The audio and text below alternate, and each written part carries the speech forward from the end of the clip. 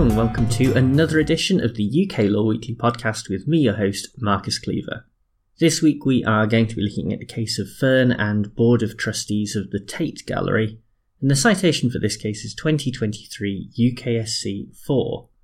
And this case that we are looking at this week is one that has been in the news on and off for the past few years. It has not been a serious news item, but for legal minds, the decision will mean a lot when it comes to the law of nuisance. As you likely know, the Tate Modern is an art gallery in London.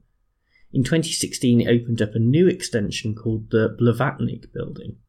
It is 10 stories high, and at the top there is a viewing platform that offers visitors a panoramic view of the capital. Unfortunately, there is also a block of flats that is near the Tate Modern, and some of the flats are at the same height as the viewing platform with glass walls. At this point, you can probably work out what the claim is all about.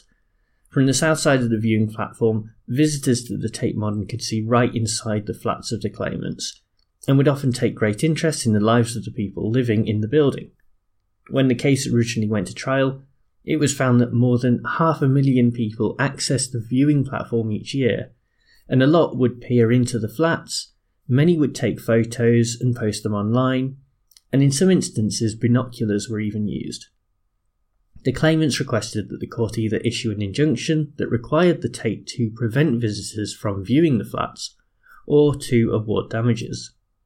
That request was denied in the High Court, and then in the Court of Appeal, so the claimants now appeal to the Supreme Court, which is where we pick things up. Now, this case is all about the law of nuisance, and so the justices began by outlining the core principles.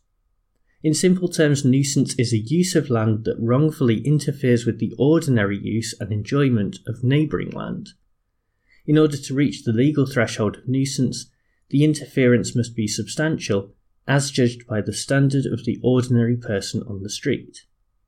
However, and importantly, even if there is found to be substantial interference, a defendant will not be liable if all they are doing is making an ordinary use of their own land.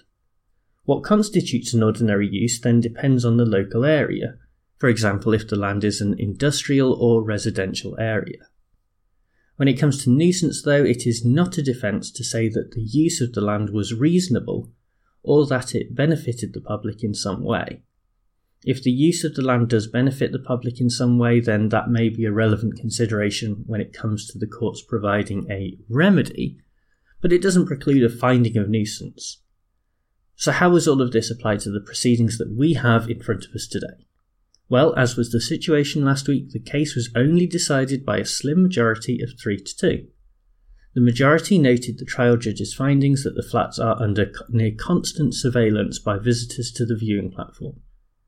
With many of those hundreds of thousands of visitors taking photos and putting them on social media, it is fair to say that the ordinary person would consider that a significant level of intrusion. Furthermore, even if the Tate Modern does operate as an art gallery, it is not a common and ordinary use of the land to invite members of the public to the top floor where they can enjoy panoramic views of London. As such, the majority held that the gallery is liable in nuisance, and they remitted the case back to the High Court to decide upon an appropriate remedy. On the other hand, the minority felt that these proceedings raised two linked questions. Firstly, is it possible in principle for the tort of private nuisance to apply in the case of a residential property that is subject to the visual intrusion of people looking into the living areas?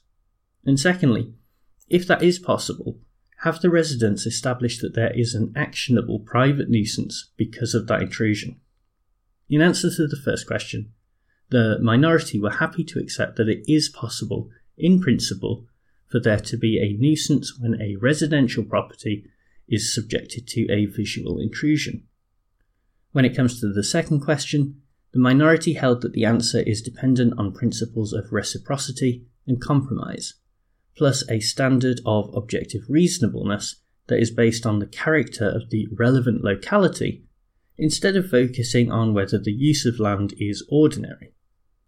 Those justices went on to note that the trial judge is in a better position to answer that second question, and that he was entitled to find that it was possible for the residents to take normal screening measures to reduce the visual intrusion, and so the Tate had not committed a nuisance.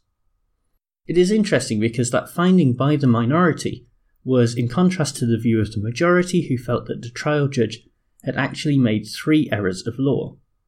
Firstly, it was said that the judge applied the wrong test because they asked whether the Tate was making unreasonable use of the land, instead of whether it was merely common and ordinary use. Secondly, the judge had pointed out at trial that the residents had exposed themselves to the visual intrusion by choosing to live in flats with glass walls. The problem with this conclusion is that the Tate Modern is using its land in an abnormal and unexpected way, and it is no defence to a claim in nuisance to then come along and argue that there would not have been a nuisance if the property had been designed or constructed in a different fashion. Finally, as we just mentioned, the judge had decided that it was reasonable to expect the claimants to take measures to avoid being seen by the viewing platform, but this wrongly placed the burden on the claimants to mitigate the defendants' abnormal use of their land. Even beyond this, the majority held that the Court of Appeal also made its own errors. This was because, while that court did recognise the errors of the trial judge, they nevertheless found that the claim by the residents must fail because mere overlooking cannot give rise to a claim in nuisance. While it is true that a person cannot claim there is a nuisance merely because their flat is overlooked by another building, that is not the nature of the claim in this case. Here, the Tate Modern is actively inviting members of the public to access the viewing platform and look out across the city. From that vantage point, they can and do peer into the flats of the claimants, and the gallery permits this for most of the day, every day of the week. This goes beyond mere overlooking, and can therefore certainly give rise to a claim in nuisance. When it comes to assessing this decision, I think the key word that comes up over and over again is reasonable. In other words, what you think about the claim will depend on what you consider to be reasonable in the circumstances.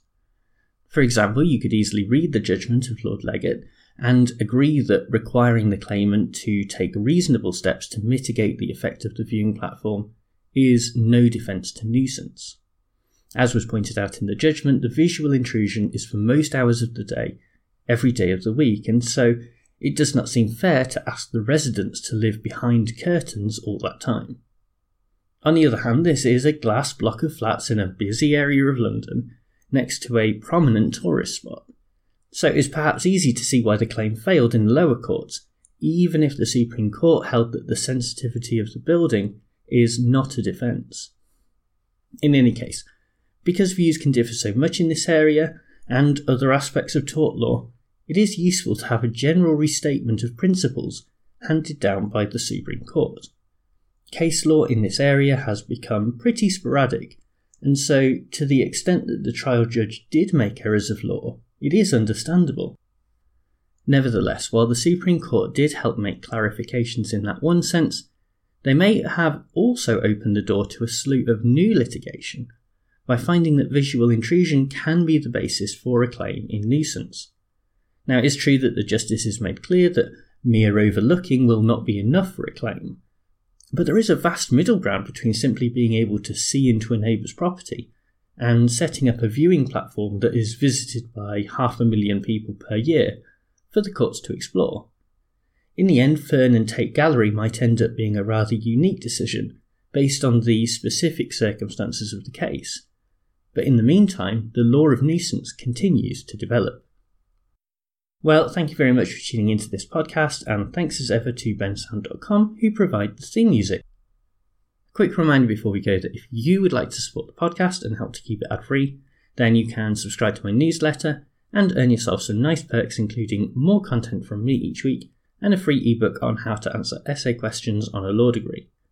This week in the newsletter, we considered whether the former police officer and serial rapist David Carrick deserved a whole life order. If that sounds like something you're interested in, then check out the link in the description to this podcast episode. Anyway, I'll be back with another episode next week, but for now, bye!